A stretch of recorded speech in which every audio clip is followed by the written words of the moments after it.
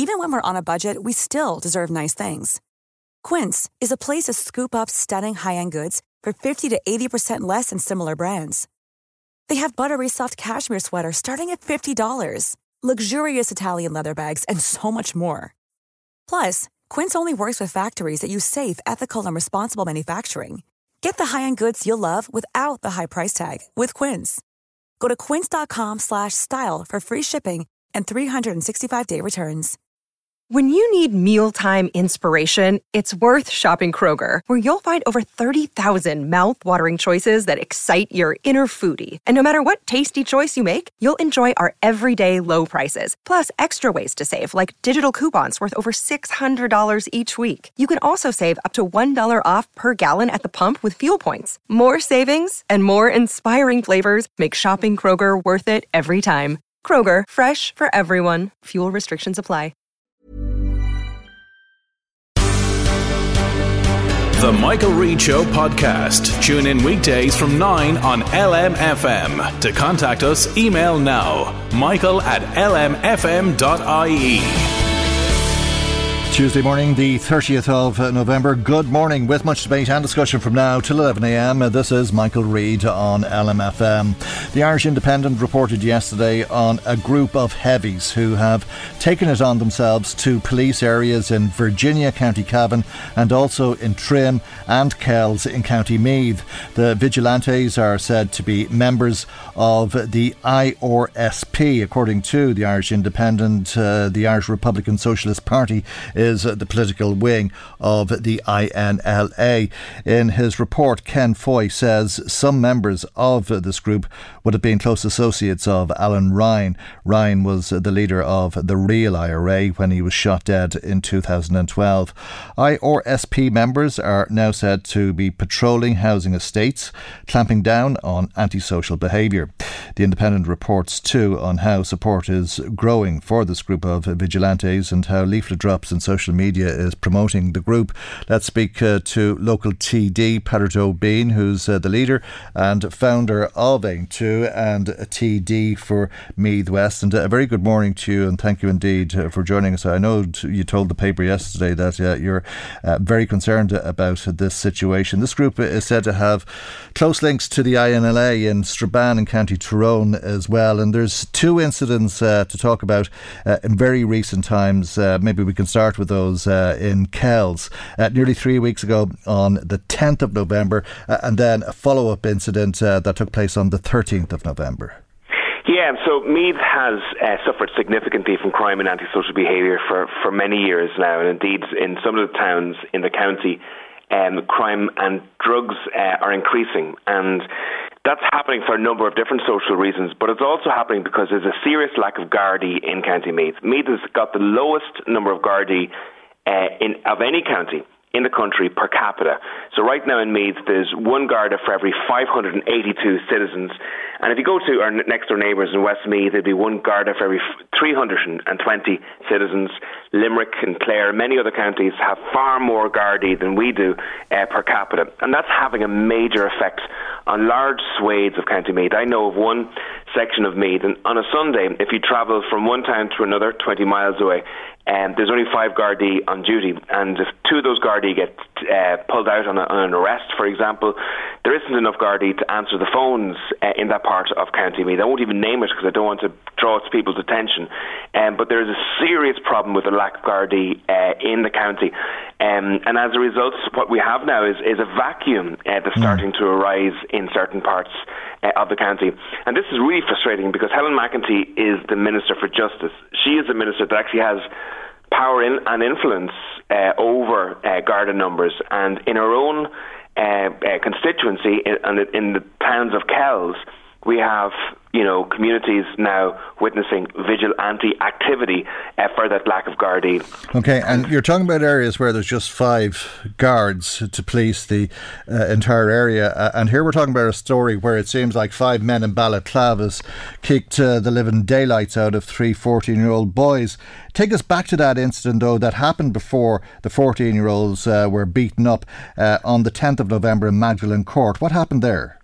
Yeah, my understanding is that the IRSP have been in and around these housing estates over recent times, and they have been responding to some citizens in these estates who have been complaining about antisocial behaviour. And I believe in this particular estate, a number of residents had issues with young people causing difficulties with regards to antisocial behaviour.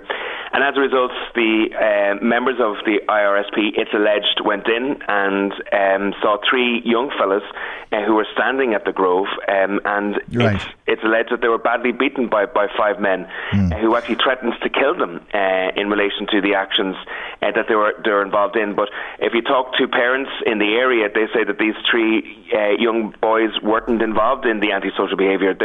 It was a case of mistaken identity, and really? That's one of the difficulties with regards to vigilante, is that it's summary justice. Is that, you know, people, whether they're innocent or guilty, don't get an opportunity to defend themselves or their rights in any ways, and oftentimes the wrong people are physically damaged as a result of the vigilante behaviour. And what we're calling in Ain 2 is that we're calling for the Gardaí and the Commissioner and the Minister to actually get real around policing these estates, because as long as these estates are not being properly policed, and as long as this antisocial behaviour is happening, there's going to be that vacuum, and some people, unfortunately, will turn to groups such as this to fill that vacuum. Right. That was Headford Grove, but what happened in Headford Grove was as a result, was it not, of what happened a few days previously in Magdalen Court?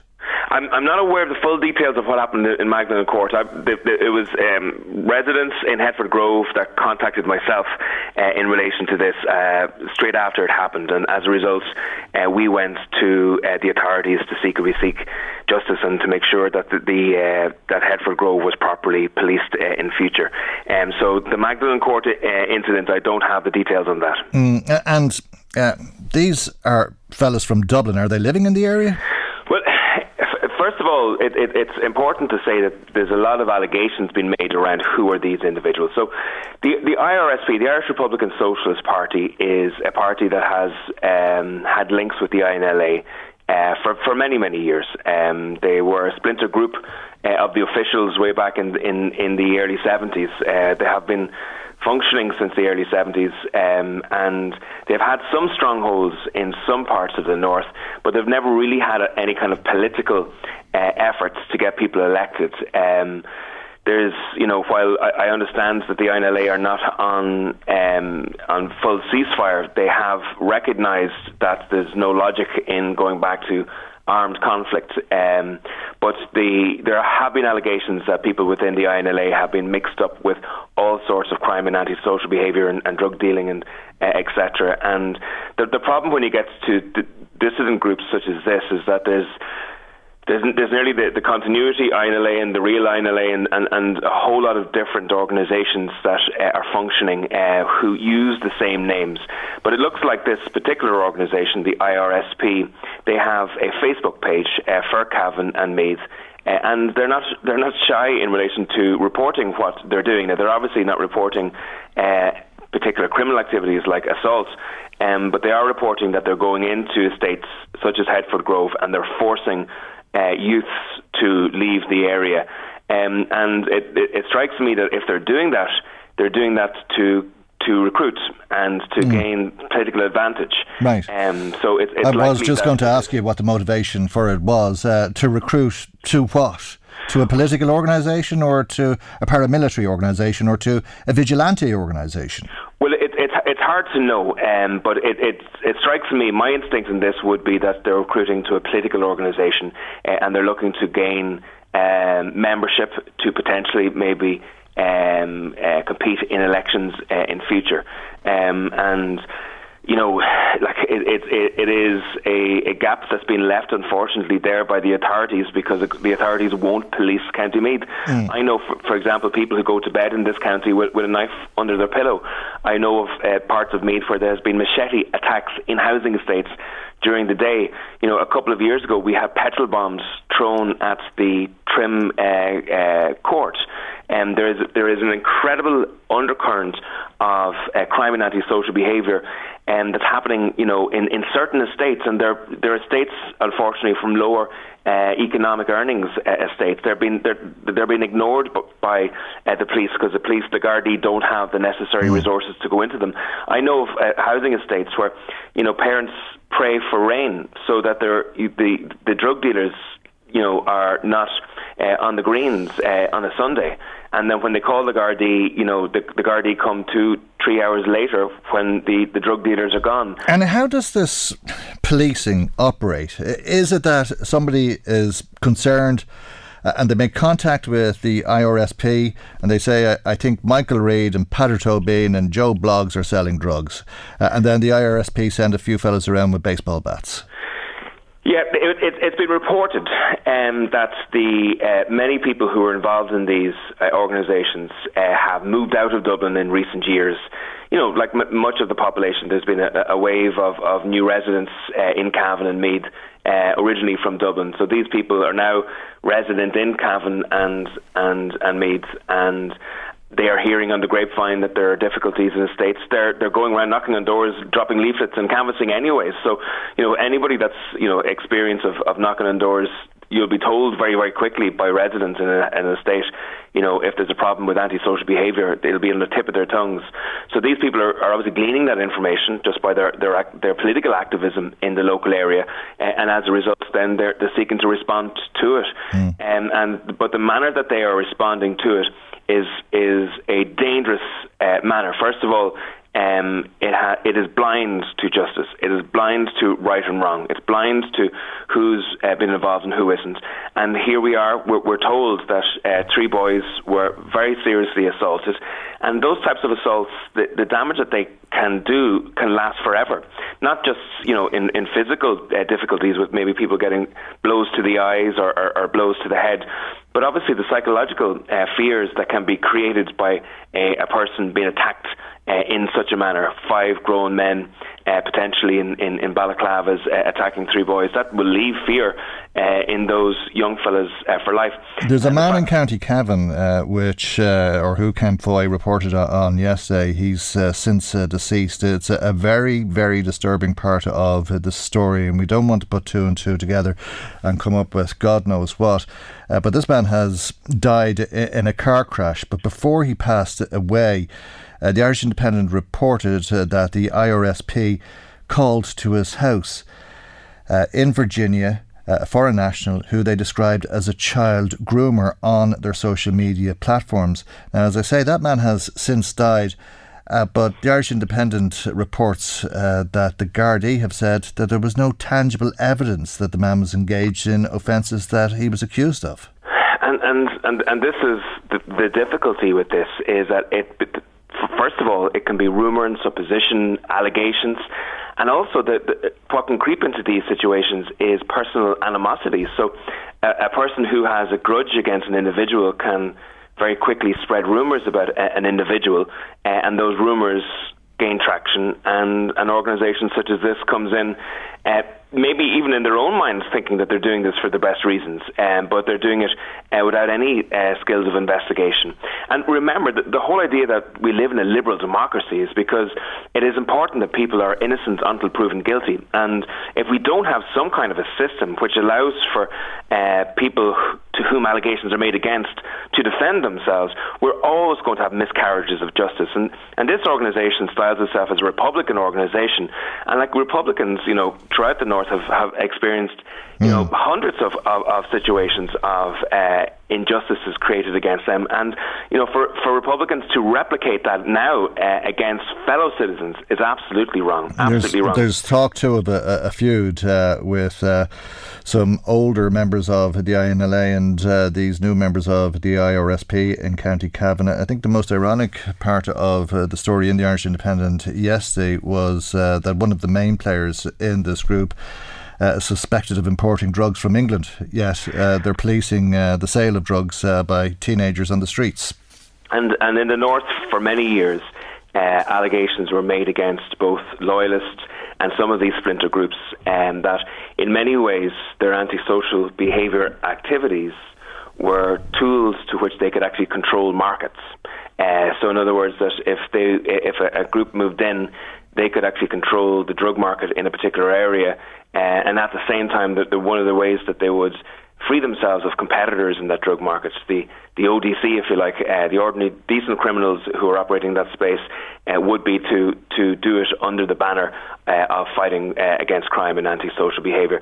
But just to residents who are living in these estates, I would appeal to them to come to the Gardaí or to an elected representative living in their area, or to myself, if they have specific allegations against people who are involved in antisocial behaviour in their estates, because there are things that can be done. Neighbourhood watch schemes can be built, and we can get the Gardaí into those estates to give particular training courses and how WhatsApp groups and text alerts can be created, and we can put pressure on the Gardaís to start carrying out regular patrols of those areas, so that these people live in safety and don't live in fear. Because wintertime is probably the worst time for these families, because under darkness, in many corners of estates that are not lit properly, we see kids hanging out and congregating, and many of those kids are decent kids, but they just don't have alternatives with regards to social outlets, especially at this time of COVID,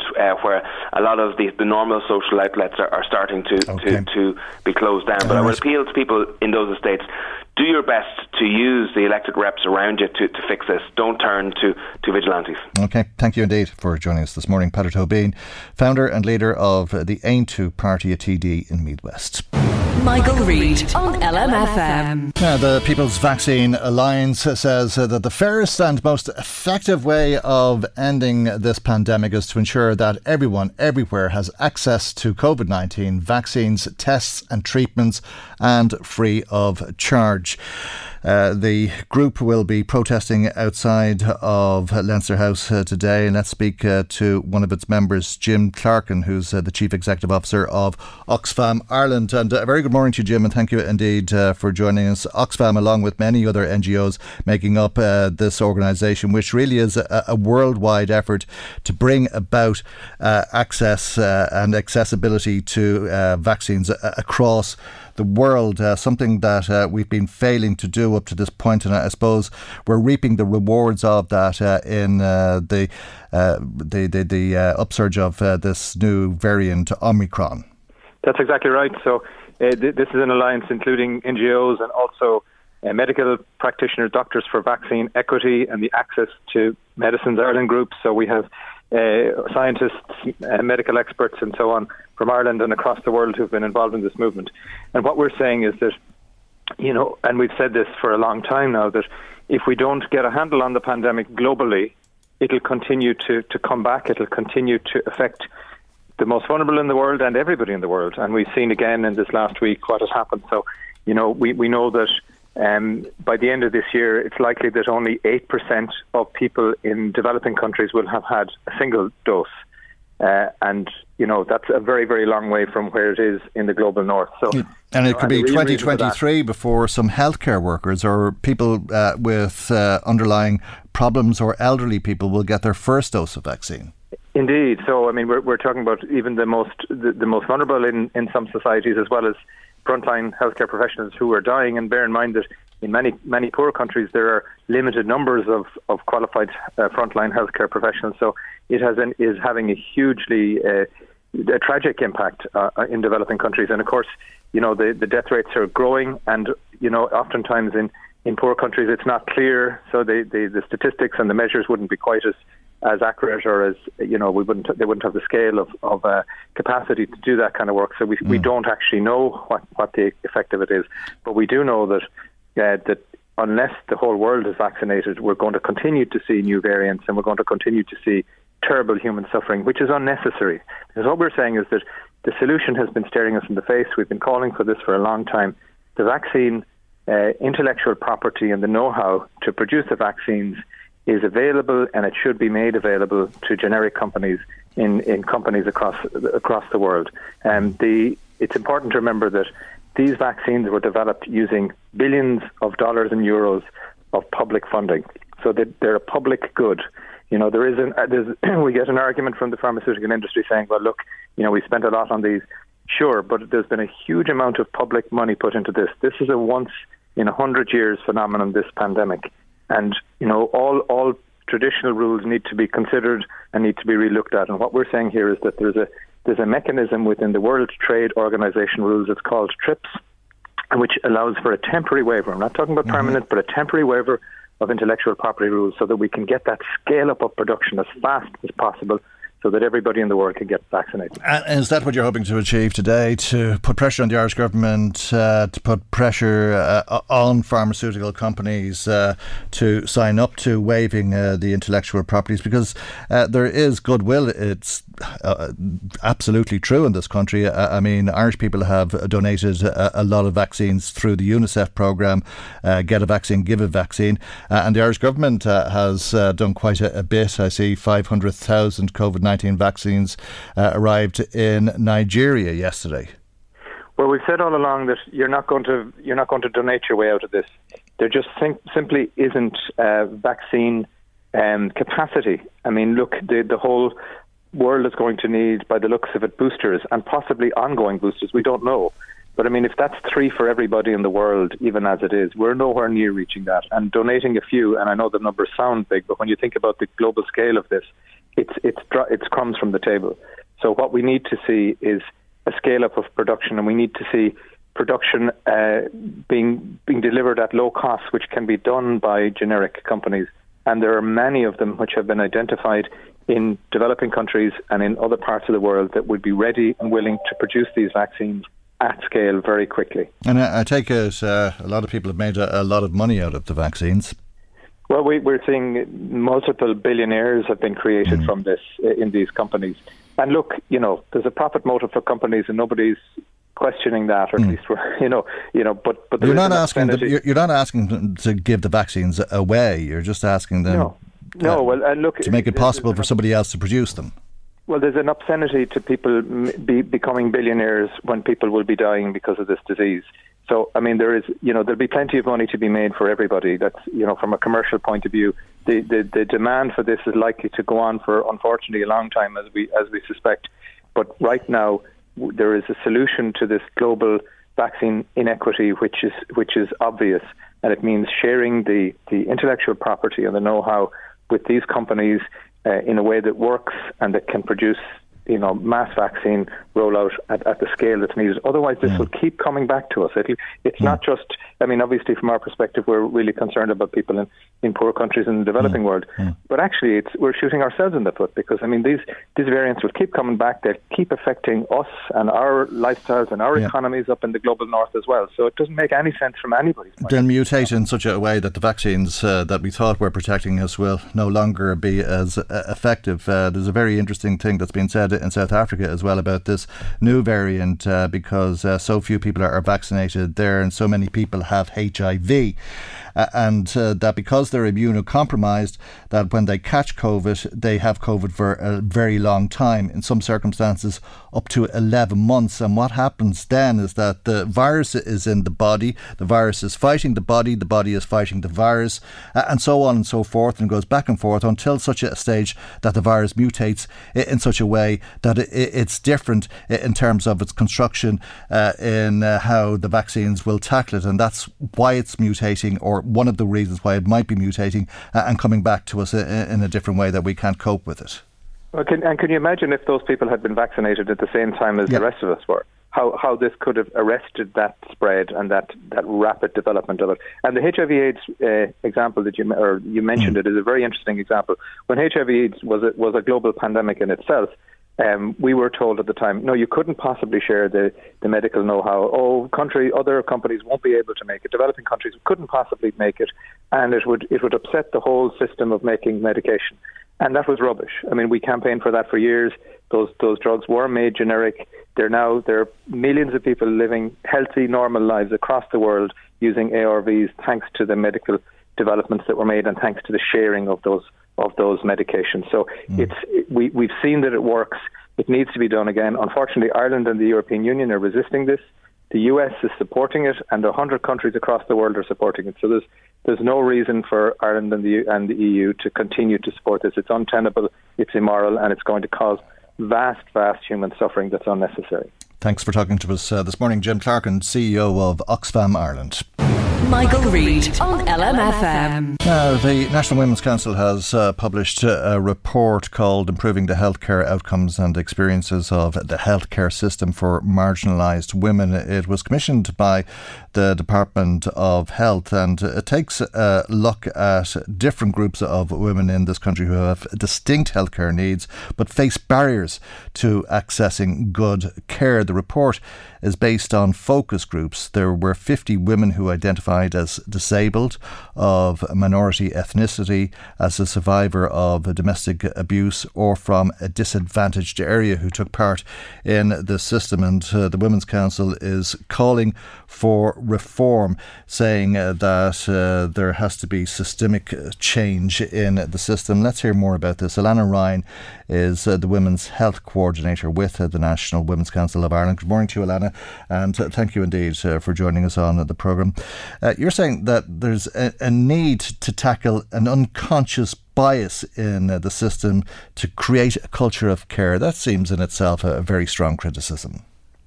I think that the stories that the women shared really do speak to a need for us all to think more about what we bring into our interactions and the biases that we have. And I think what came through very strongly across all four of the workshops was that the practitioners were in some cases very rushed and unable to support the women in their needs fully. And what we saw from the stories that were shared was that there was this kind of latent gender bias, which was compounded when it was younger women, when it was disabled women. For example, one young disabled woman spoke about how she went into a consultation with a practitioner and explained that sex was painful. And, you know, I was seeking help and support for that. And the doctor said to her, well, you know, that's just the way you're built. There's nothing we can do for you. And, you know, it's that kind of attitude that we really need to try to address in the opportunity of the action plan. And I take it that in that circumstance there was something that could have been done, but there was this bias, or she wasn't taken as seriously as she might have been. I think so, and I think, you know, what she experienced as a younger disabled woman also chimed with the experiences of women of colour, women of migrant background.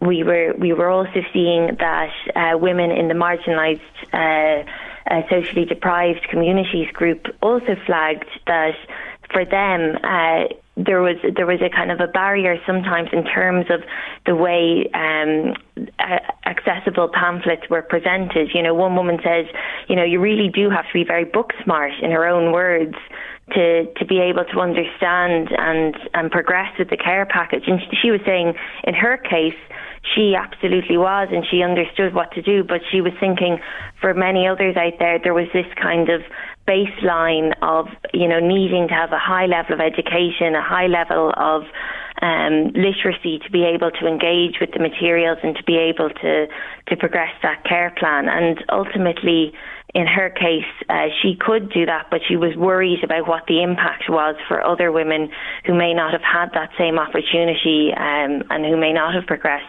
to third level or gone to college. God, that's bizarre, isn't it? I mean, to go to the doctor, it's their education that you'd be hoping to draw on, but you're saying that there's a gender bias in healthcare anyway, but less so if you're white, middle class and you're not disabled. I think so. I think, you know, ultimately it's about the cultural capital and the way that we can go into interactions as middle-class white women and speak confidently to our needs and be, I suppose, enabled by society as a whole for our voice to be heard. And we have to realise that there are multiple and overlapping barriers for other women, for women of colour, for disabled women, for women in the asylum system, for travellers. And all of those barriers stack up and really, I suppose, limit the capacity for their voices to be heard or for their needs to be met. And really, with this action plan, we need to recognise that care isn't delivered in a vacuum, and that the care that women receive is often determined by those broader kind of social narratives and social social pressures. So I really think that we need to think very carefully about creating an action plan and giving a training and support package which is alert to those biases and tries to mitigate them. Right.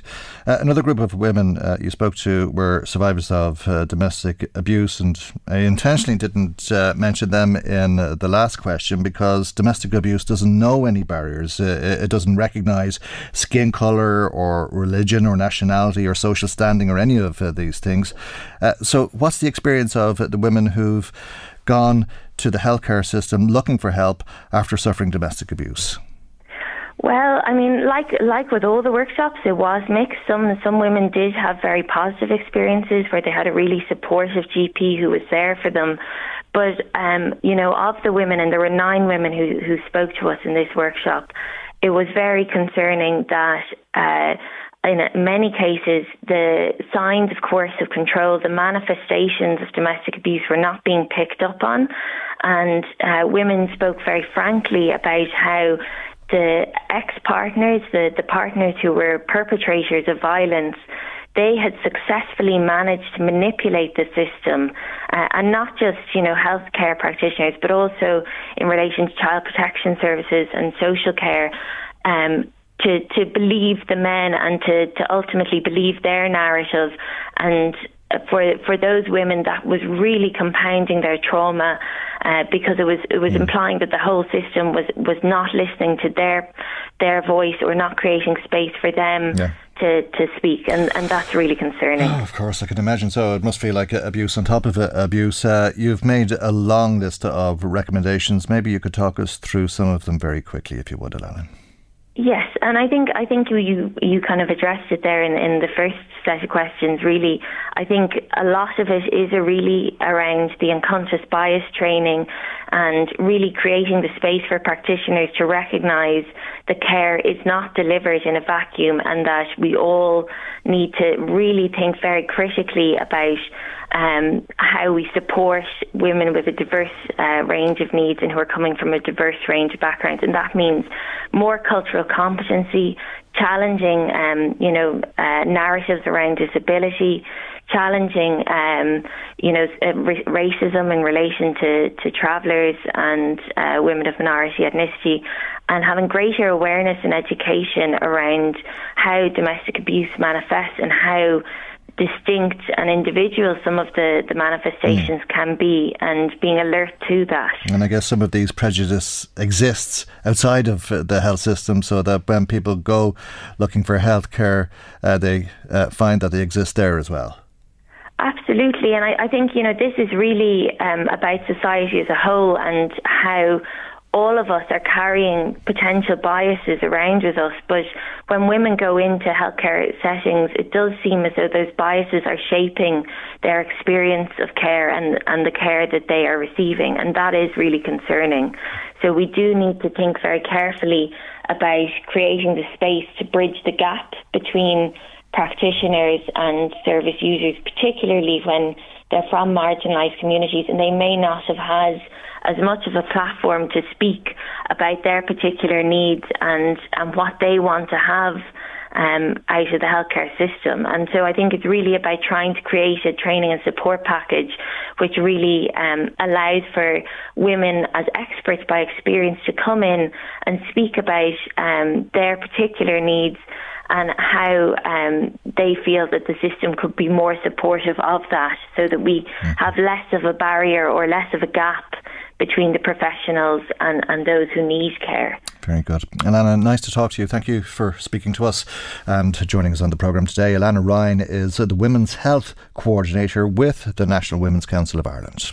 Michael Reid on LMFM. To a speech given by the Director General of the World Health Organization to the World Health Assembly yesterday. I'd like to read a little bit of it to you if I can.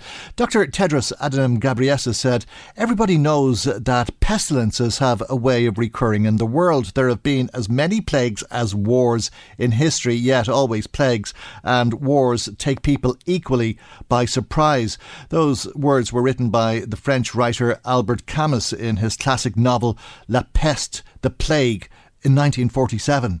74 years later, they have a disturbing pre-science. Outbreaks, epidemics and pandemics are a fact of nature and a recurring feature of recorded history, from the Plague of Athens in 430 BC to the Black Death, the 1918 influenza pandemic, and now COVID-19. But that does not mean we are helpless to prevent them, prepare for them or mitigate their impact. We are not prisoners of fate or nature. More than any humans in history, we have the ability to anticipate pandemics, to prepare for them, to unravel the genetics of pathogens, to detect them at their earliest stages, to prevent them spiralling into global disasters, and to respond when they do. And yet, here we are, entering the third year of the most acute health crisis in a century, and the world remains in its grip. The pestilence, one that we can prevent, detect and treat, continues to cast a long shadow over the world. Instead of meeting in the aftermath of the pandemic, we are meeting as a fresh wave of cases and deaths crashes into Europe, with untold and uncounted deaths around the world. And although other regions are seeing declining or stable trends, if there's one thing we have learned, it's that no region, no country, no community and no individual is safe until we are all safe. The emergence of the highly mutated Omicron variant underlines just how perilous and precarious our situation is. Omicron demonstrates just why the world needs a new accord on pandemics. Our current system disincentivizes countries from alerting others to threats that will inevitably land on their shores. We don't yet know whether Omicron is associated with more transmission, more severe disease, more risk of reinfections, or more risk of evading vaccines. Scientists at WHO and around the world are working urgently to answer these questions. We shouldn't need another wake-up call. We should all be wide awake to the threat of this virus. We're living through a cycle of panic and neglect. Hard-won gains could vanish in an instant. Our most immediate task, therefore, is to end this pandemic. Indeed, our ability to end this pandemic is a test of our collective ability to prevent, respond effectively to future pandemics, because the same principles apply: courageous and compassionate leadership, fidelity to science, generosity in sharing the fruits of research, and an unshakable commitment to equity and solidarity. If we cannot apply those principles now to tame COVID-19, how can we hope to prevent history repeating? Quoting the French philosopher Albert Camus, Dr. Tedros said, "What's true of all the evils in the world is true of the plague as well. It helps men and women to rise above themselves." In the aftermath of the Second World War, our forebears rose above themselves to found the United Nations and the World Health Organization. Now is our moment, he said, to rise above this pandemic, to rise above the impulses of isolationism, to rise above rivalry, suspicion and mistrust, to rise above the nearsightedness of election cycles and media cycles, to build on the legacy from which we have all benefited, and to leave a new legacy for the generations who will follow. Let it be said, decades from now, when each of us is nothing more than photographs and memories, that we left the world a healthier, safer, fairer place than we found it. That, as I said, was the address, or part of the address, given by Dr. Tedros Adhanom Ghebreyesus, the WHO Director General, to the World Health Assembly yesterday. Minister, there's many things that we can't change of the past, even though we would want to, but we can't. The past sometimes is the past, and the present is the present. And survivors of mother and baby institutions, it was a deeply, deeply painful past. And mother and baby homes or institutions were an institution of the state and the Catholic Church. And they were for fallen women, quote unquote, to be banished and to be punished for the crimes of having children out of wedlock.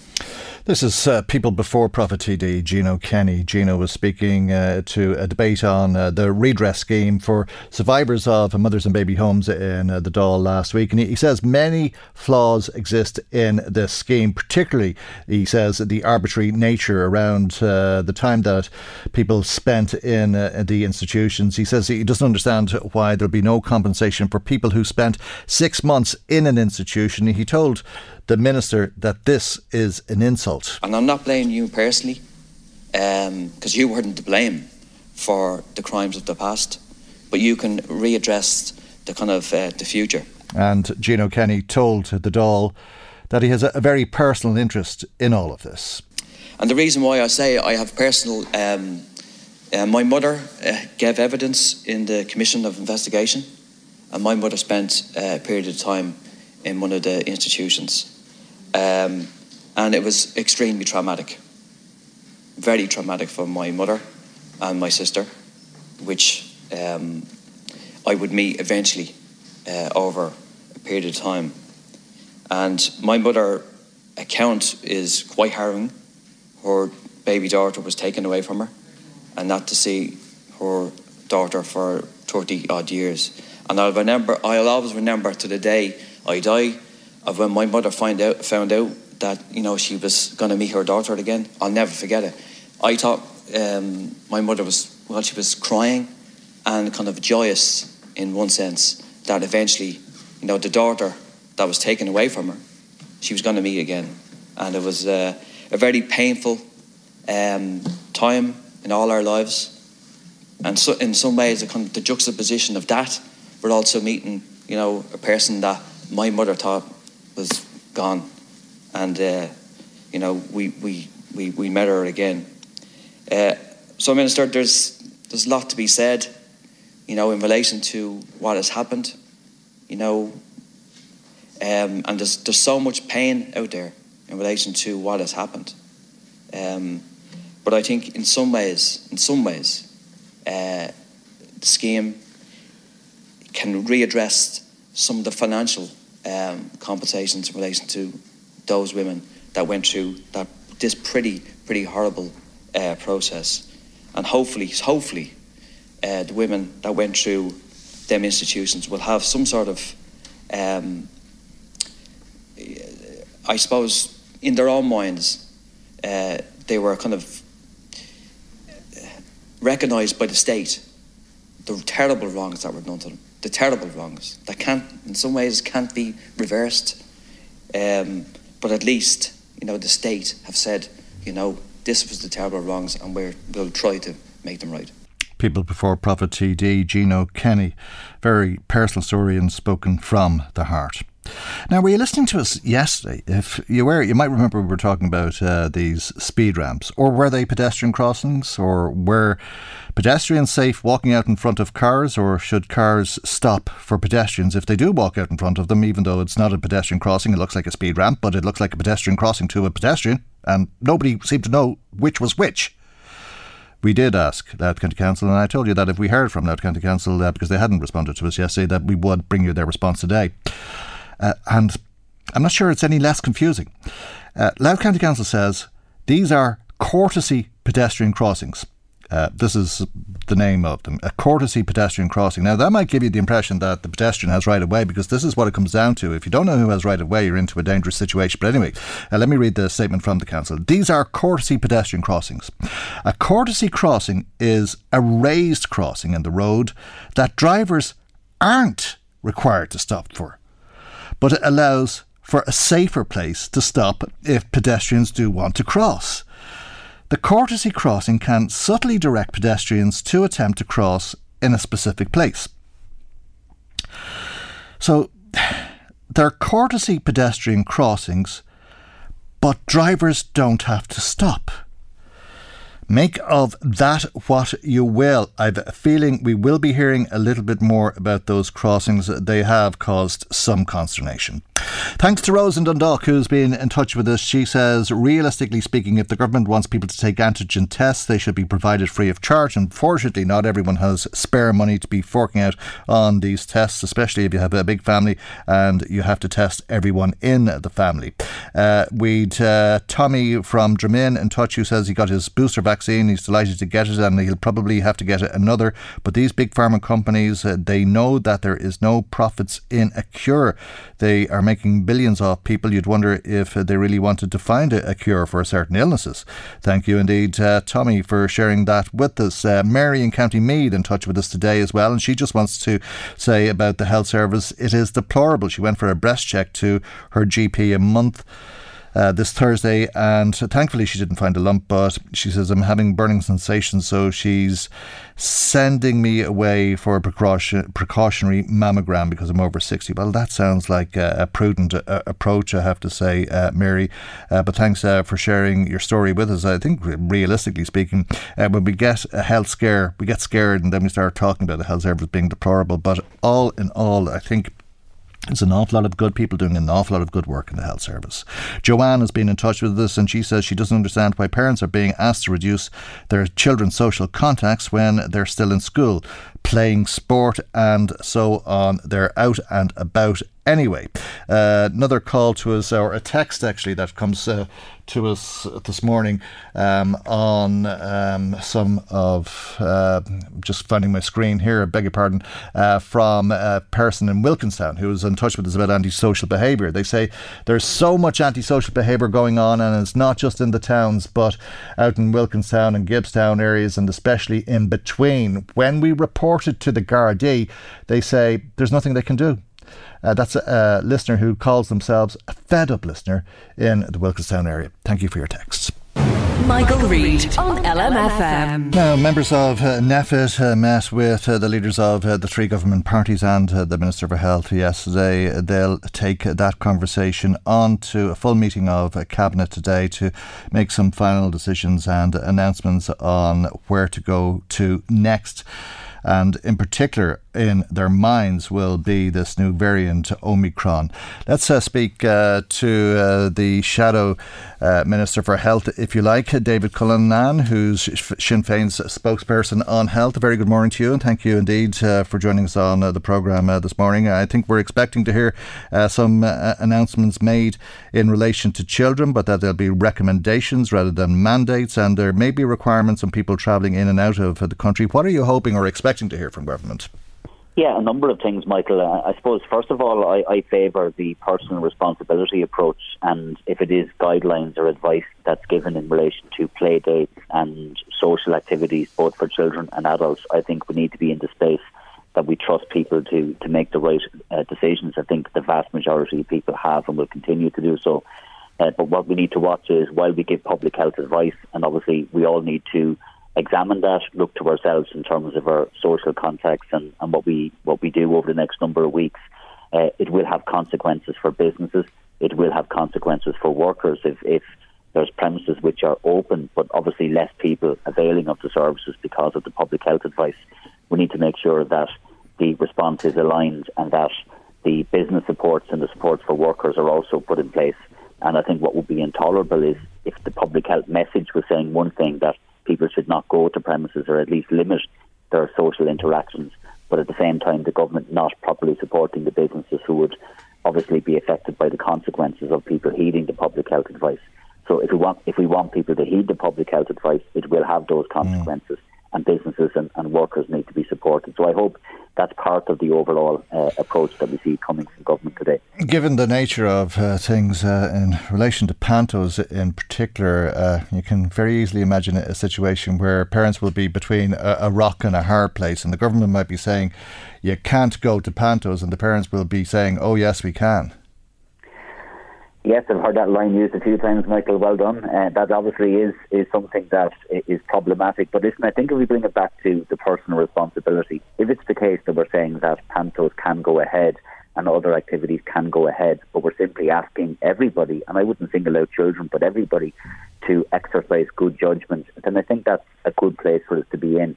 And I think that's what people need to do. So I know in my own family, and I myself will look at what I will do over the next number of weeks. If I can limit social interactions, I will. That's the advice which has been given. And I think that's better than trying to enforce something that possibly can't be enforced, or closing business. So I would support that overall approach. I suppose what I would want to see in addition to that, as I said, are the supports then, because it is the case that people do adjust their social interactions, and we're hearing that already anecdotally from the hospitality sector, and I'm sure we'll hear it from services that provide play activities for children, indoor play activities. Obviously that will be affected. They need to be supported. There's a difference though in cancelling a Christmas party, because you probably haven't paid for it, and there's a lot of people with 5 and 6 panto tickets, and they're not cheap. No, and from what I can see, the advice isn't to cancel. It's simply that if somebody is going to a panto, that's fine. But I'd be slow to say that people should just choose one thing over the other. I think it's the better way to put it is people should use their own judgment and exercise good judgment, and I think people will. And my experience anyway, Michael, is people are already doing that. People don't need to be told. People have already adjusted their social context simply because of the levels of infection in the community. People will look out for themselves and their families and their children anyway.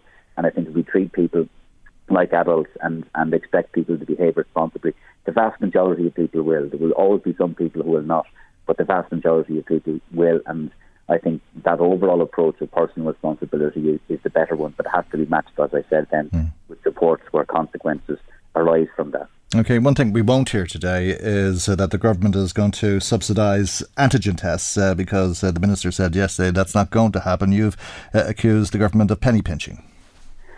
I am, and I think it's worse than that. It's just out of touch, because obviously antigen tests have come down in price, and I welcome that. But equally, if we're saying to households, and we are, that if there is a positive test in a house and then everybody in the household are all close contacts and have to self-isolate or restrict their movements and take 3 antigen tests. If you have a family of 3, 4, 5, 6 or more, that's a lot of antigen tests and a huge cost to those families. And if you look at our overall approach to COVID in relation to PCR testing, the rollout of the vaccine, the booster jabs, have all been made freely available. And I think that is not the only reason, but is in part the reason why we've had a huge uptake of people getting testing or tested, walking into these testing centres, the walk-in centres, and obviously there's exceptionally high uptake of the vaccine rollout. Of course, it's also that people want to protect themselves, but I think making it freely available has worked, and I think we should do the same with antigen testing, and that needs to be matched then with very clear public health advice, which has been given in relation to the circumstances that people should use antigen tests. It should not be used as a replacement for PCR. If you have symptoms, then you have to self-isolate or restrict your movement until you get a negative PCR test. That's the advice, but you should get a PCR test. Antigen testing should be used for asymptomatic people, especially people who are in high-risk environments, and I think that's the advice which has been given. And obviously, people are being advised to use antigen tests more, and where they are, I think they should be freely available. So I think it was a mistake from the Minister, and it might be okay for politicians and for people who are on high salaries to be able to afford to pay for multiple antigen tests for big families. But there's a lot of people, I would imagine, listening to this programme who can't afford 30 or 40 euro a week on antigen tests, and I think the government need to respond to that. It's a lot of money. What about travel?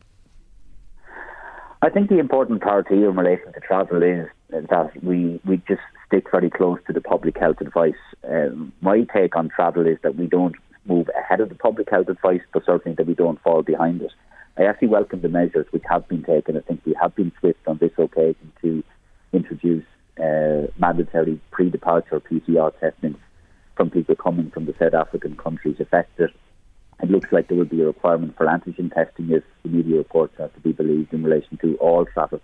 And obviously whatever additional advice is given to government. So I know there could be the possibility of primary legislation now to enable mandatory hotel quarantine. That may be necessary as well. And where it is necessary, and when the public health advice is given, if it is given, obviously that needs to be heeded as well. Nobody wants to see measures put in place which are extreme or unnecessary. And even when mandatory hotel quarantine was put in place in the past, and I was very staunchly in favour, I always said that it should not be in place any longer than is necessary, but should be in place where it is necessary. And I would take the same approach now. All of these restrictions are quite difficult, but where they are necessary to limit the spread of any variant and to protect us, we obviously have to listen very closely to the public health advice. So my advice to government is to stay in line and in step with the public health advice. Don't move ahead or don't fall behind of that advice. Okay, we don't know where we're going to be. We're kind of blindfolded to some degree because of this new variant. There's some things known about it, but a lot known about it. It seems to be particularly virulent. At the same time, though, it seems as though people are getting mild doses of COVID. There's a need for vigilance, and I suppose we're very concerned already because of how Delta has taken hold of the country and how many people have developed COVID recently and the pressure that puts on the health service and so on. How concerned are you about this new variant adding to all of that? I'm as concerned as anybody else, and obviously we all want to learn more about this variant as quickly as possible. We can't speed that up. I think one thing that I've learned over the course of the last 2 years is that we need to trust the science. We need to listen to what the scientific and medical experts say, and they're learning more about this variant every day. And obviously what we're all watching is the severity of the virus, and if it isn't as severe as was originally reported, obviously that will be great news. But we have to be vigilant, and I think how you summed it up there is exactly right. We have to be cautious, we have to be vigilant. The government has to be on top of its game in relation to the first principles on how we respond to COVID. They haven't changed. It's test, trace, isolate, vaccinate. That means having capacity in PCR testing, getting antigen testing right. I think contact tracing in schools needs to be looked at, as well as ventilation, and obviously then a timely rollout of the booster jab. And I think if we get all of that right, we can put ourselves again in a strong position where we don't have to put in place additional restrictions or public health measures. So I think if we get all of that right, and then people listen to the public health advice, and we all take personal responsibility, but also the government get its responses right, I think we can manage this. There are unknowns in relation to this variant that I can't answer at this point, nor can anybody else. So we'll just have to wait and see, Michael, what transpires over the next number of days. Yeah, indeed. Keep our fingers and toes crossed, as the case may be. Thank you, though, for joining us this morning, as always. Thank you, David Cullinan, Sinn Féin's spokesperson on health. Michael Reid on LMFM. Now to a guilty plea in the Central Criminal Court yesterday. A 52-year-old man, Gerard McKenna, pleaded guilty to cleaning up and removing evidence from the scene at or near Rathmullen Park in Drogheda with intent to impede the apprehension or prosecution of a person or persons knowing or believing that the said person or persons were guilty of the murder of Cian Mulready Woods. Let's talk to Stephen Breen, crime editor with the Irish Sun. Good morning to you, Stephen, and thank you indeed for joining us. Did this take you by surprise?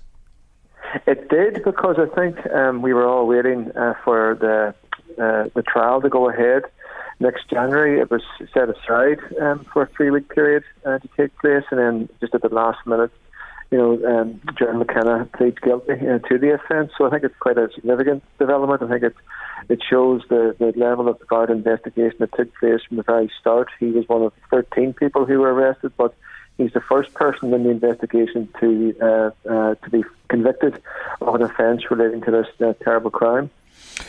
Right. I can't imagine what he did. It's gruesome stuff because undoubtedly the clean-up was a very big job in itself, because it was such a brutal murder.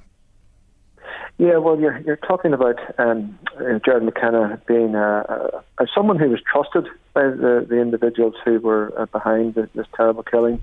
Obviously, he has pleaded guilty to cleaning up and removing evidence. So, the full facts in relation to Gerard McKenna's case haven't been given yet. They will be, in February when he's sentenced. But it shows that he was involved in cleaning up and removing evidence. And we all know what happened to Cian Mulready Woods, where he was killed. His body was dismembered, and body parts found in Dublin and also in Drogheda as well. So it really was a gruesome crime, and I think it's a good result for the guards that someone has been convicted, that the evidence was stacked against him, and obviously at the last minute he has decided to plead guilty to this. But there are still other people before the courts in relation to this. Absolutely, it's a good result for the guards, and it's a good result for all of us. As I say, my mind can't go there. The killing of a child like that. Cian Mulready was just 17 years of age.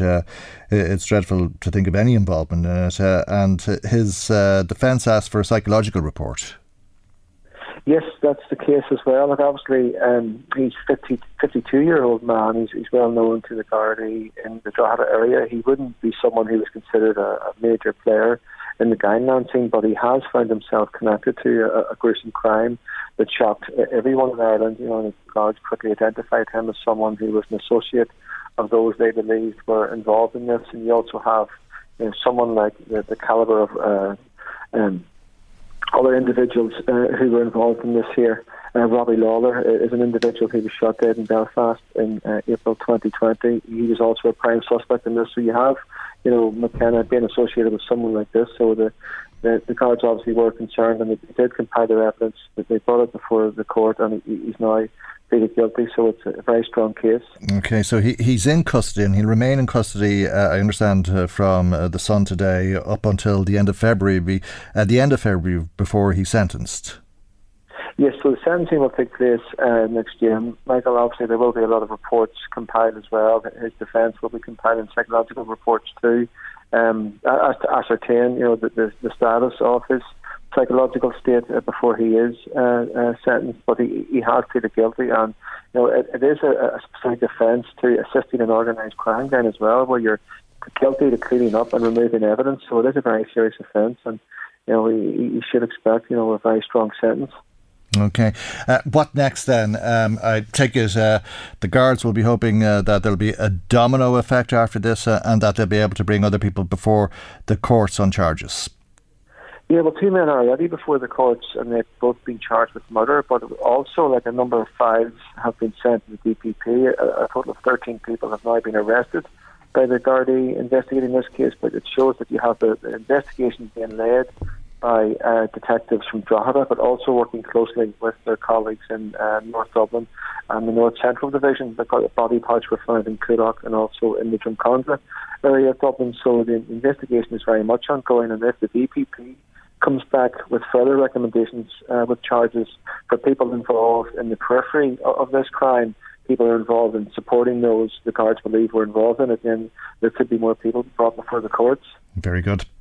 We leave there for the moment, Stephen. Thank you indeed for joining us. As always, Stephen Breen is a crime editor with the Irish Sun. Now let's go to our political correspondent Sean Defoe, who's on the line, because as you know, the Cabinet has been meeting today, following on from that meeting with the Minister for Health, Stephen Donnelly, and indeed the leaders of the three parties, Micheál Martin, Leo Varadkar and Eamon Ryan. Government taking recommendations from NPHET to the full meeting of government today, and as you've been hearing, there will be advice, it seems, at this stage. It won't be a diktat, but there'll be advice for parents in relation to play dates and indeed to pantos. Either do one or the other this week and think about what you're doing. There won't be anything on antigen tests, as we've been hearing, but there may be something on travel. Sean, good morning to you, and thank you indeed for joining us. There's a lot for the Cabinet to look at today. What are you expecting to hear after that meeting? Yeah, look, as you say, Michael, there's lots going on at the minute. It's a little bit overwhelming for a lot of people, I'm sure. So out of today, we're going to get a couple of things. The latest recommendation is one on travel. There was a briefing last night for the three government party leaders and the health minister from senior health officials, including the CMO, and they discussed the Omicron variant. Said that really at the minute it's too early to tell what impact it's going to have, what the prevalence may be in Ireland, and really internationally we're still only getting our teeth into this variant, so that the officials said it would be 2 weeks before we would really know what the impact on Ireland would be and how much worry there should be. In the meantime, they're going to recommend, and NPHET have recommended indeed to Cabinet, they're discussing it at the moment, to further restrict travel into Ireland, so requiring everyone coming into the country to have a negative COVID test. Now it would have to be a laboratory test. What that means is either a negative PCR test or a professionally done antigen test. So not an antigen test you do yourself at home, but one you pay for privately to get back into the country, and that would be within 72 hours of travel from anywhere, including Great Britain. Interestingly, Great Britain isn't their new PCR test don't apply for people travelling from Ireland to there, but they will apply the other way around, and there won't be any tests coming from Northern Ireland because of the total impracticality to do that, so that kind of backdoor remains open. Separately then, we're expecting stuff on schools. This is the NPHET recommendation from last week that over 9s should have to wear masks in schools, in shops and on public transport, in all of the settings that over 13s basically did, and the rule will be over third class in schools, so there may be some 8-year-olds or whatever in third class who that would apply to as well.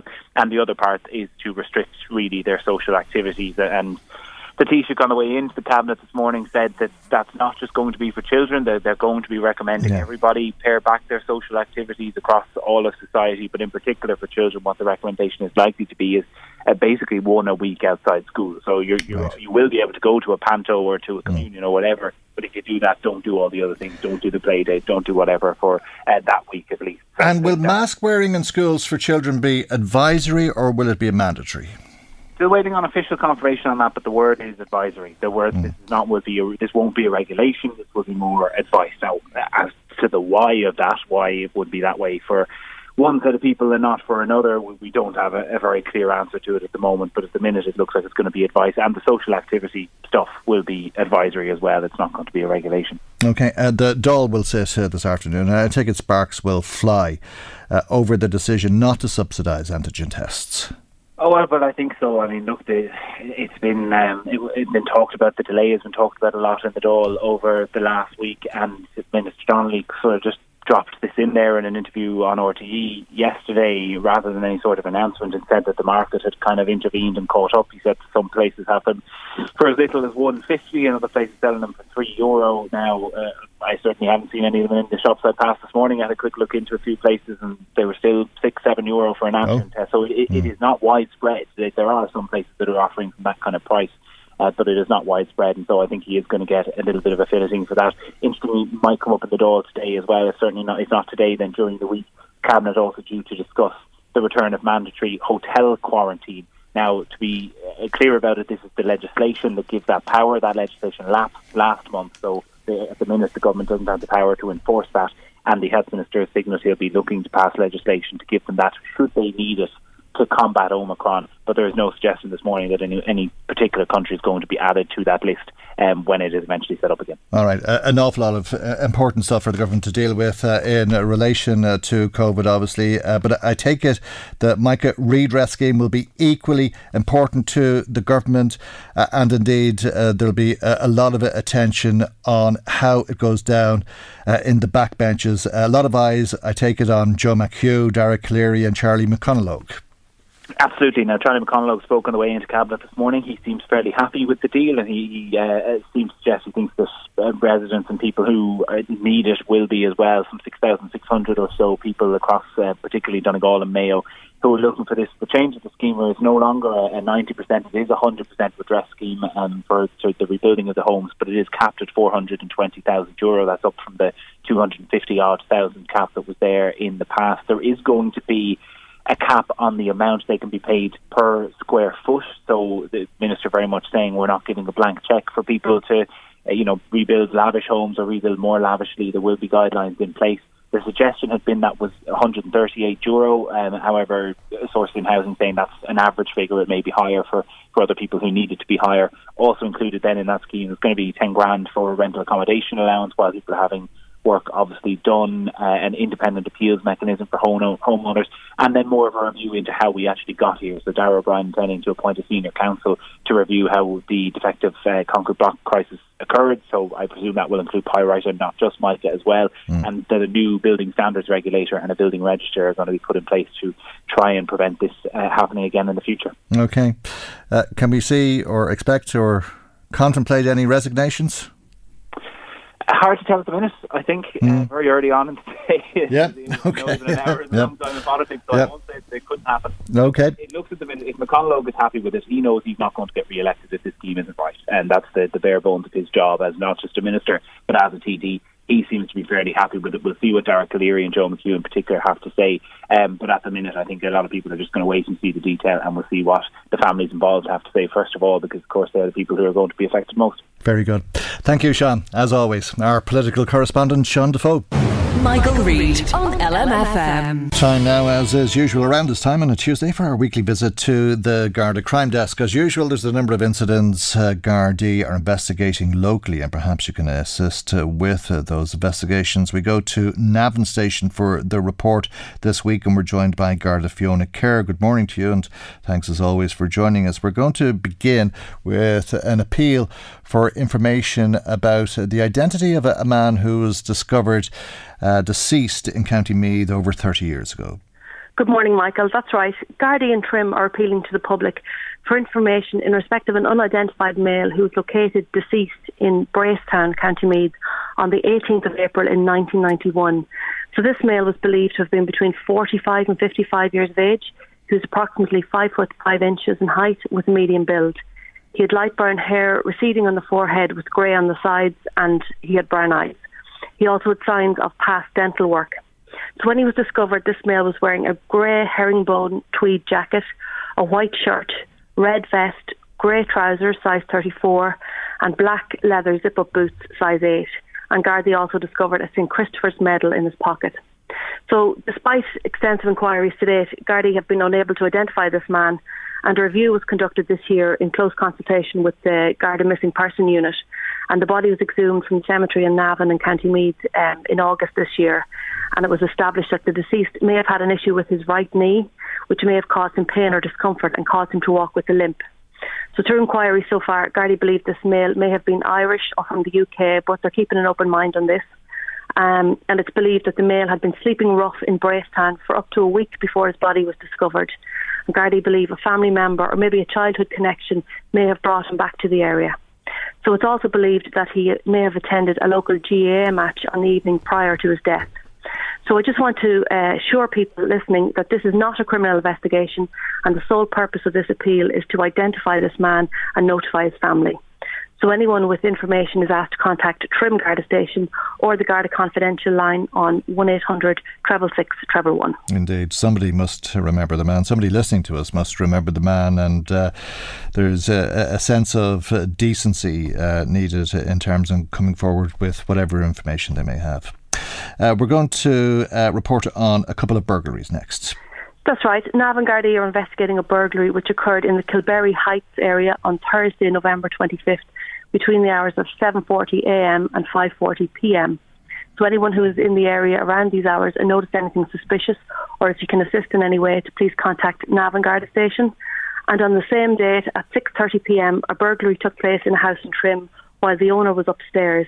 Now, the burglar was disturbed and left empty-handed. So we have seen that break-ins in the winter months typically occur between 5pm and 8pm. So we'd ask listeners to check all their external lights and make sure they're working. And if you have a house alarm, to please use it.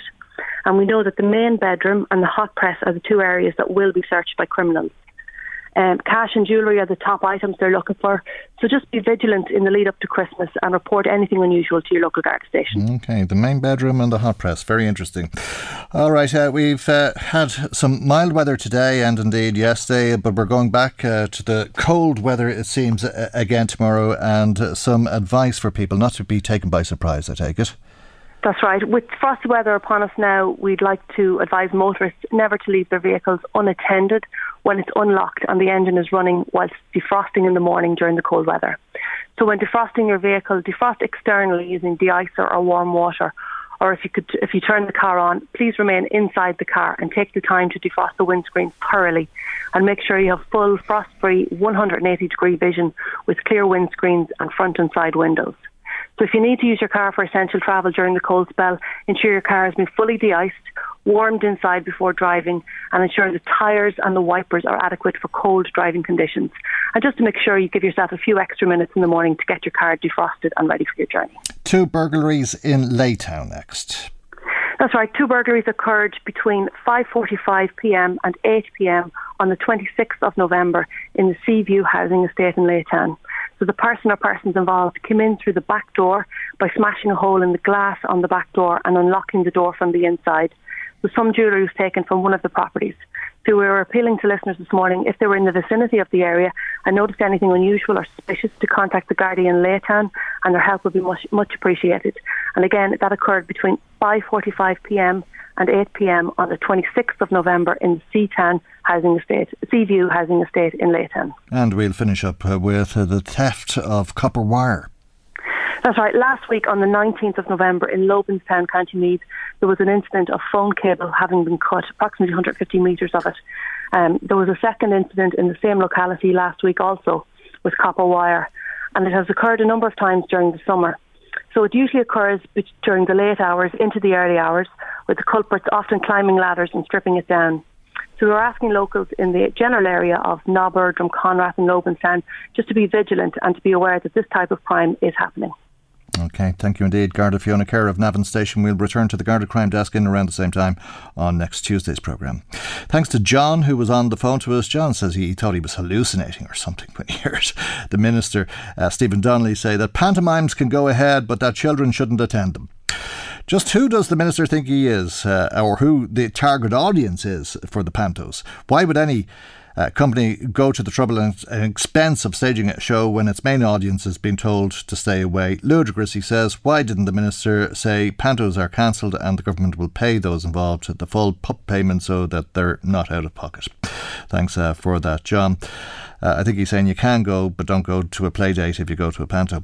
Nora, says these new measures announced by government are a joke, so kids can either have a trip to the panto or a play date, but not both. Why can't this government just take the tough stance for once and for all and cancel all activities outside of school hours for a week or two until the numbers come back down, instead of pussyfooting around and not make any real decisions? Thank you indeed, Nora, for that. Some strong feelings there, as always, and good to hear from you. Now, we were talking a little bit earlier on about this new variant of the coronavirus, the Omicron. Let's hear a little bit about it from South Africa. As you know, and as your viewers know, we have a very high HIV-infected population, and we've seen in a number of individuals who are not virologically suppressed that they can be infected with SARS-CoV-2 for months. We've seen in one individual up to 11 months. And so what happens in somebody who has prolonged infection with this virus is their body is continually trying to fight the virus, and the virus is continually trying to fight the body.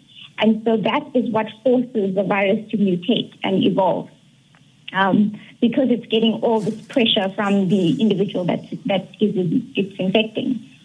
And so that is the real concern, is that we need to be able to vaccinate as many people as possible, but also to focus on people who are immunosuppressed, like our HIV-infected population. It's fascinating. I think that's Dr. Jeanal Beeman speaking to SABC News in South Africa. Thanks to Barry, who was in touch with us. Barry says the government here are making a mistake because they're leaving it up to people's common sense and good judgment when limiting social interactions. Unfortunately, Barry says the truth is that simply people don't have either. That's why the government need to come out with definitive rules saying you can do this, but you can't do that. Otherwise, we'll continue to stay on this roller coaster of rising and falling case numbers. Some people can't be trusted to make the right decision, he says. Mary thinks the government is being influenced too much by businesses. In taking decisions, they should be concentrating on what is the best thing to do for public health and safety, not on what is the best thing to help the business industry. Yeah, I think it's trying to get the balance between the two. We all have to live, and we all have to make a living in order to live. But can't live if we're sick with COVID, obviously, and it's a delicate balancing act for the government. Pat in Carrickmacross says antigen tests are fairly expensive, especially if you have a big family. Whatever happened to we are all in this together? The cost of living has gone through the roof and fuel prices are crazy. It's very easy to say people buy the tests and to stay at home if you have symptoms. A lot of people can't afford to stay off work or buy these tests, and that is the reality. And thanks to Pat McDade as well. Pat, I was waiting on your text. Thank you very much indeed. He says David Cullinan is not the Shadow Health Minister. Maybe if Duncan Smith ever talks to us, we'll call him the Shadow Health Minister. Is that a deal? Thanks, Pat, for your text to the programme. That's our programme for today. God willing, we'll see you for our next programme tomorrow morning at 9 a.m. right here on LMFM. Good morning. Bye-bye. The Michael Reid Show podcast. Tune in weekdays from 9 on LMFM. To contact us, email now, michael@lmfm.ie.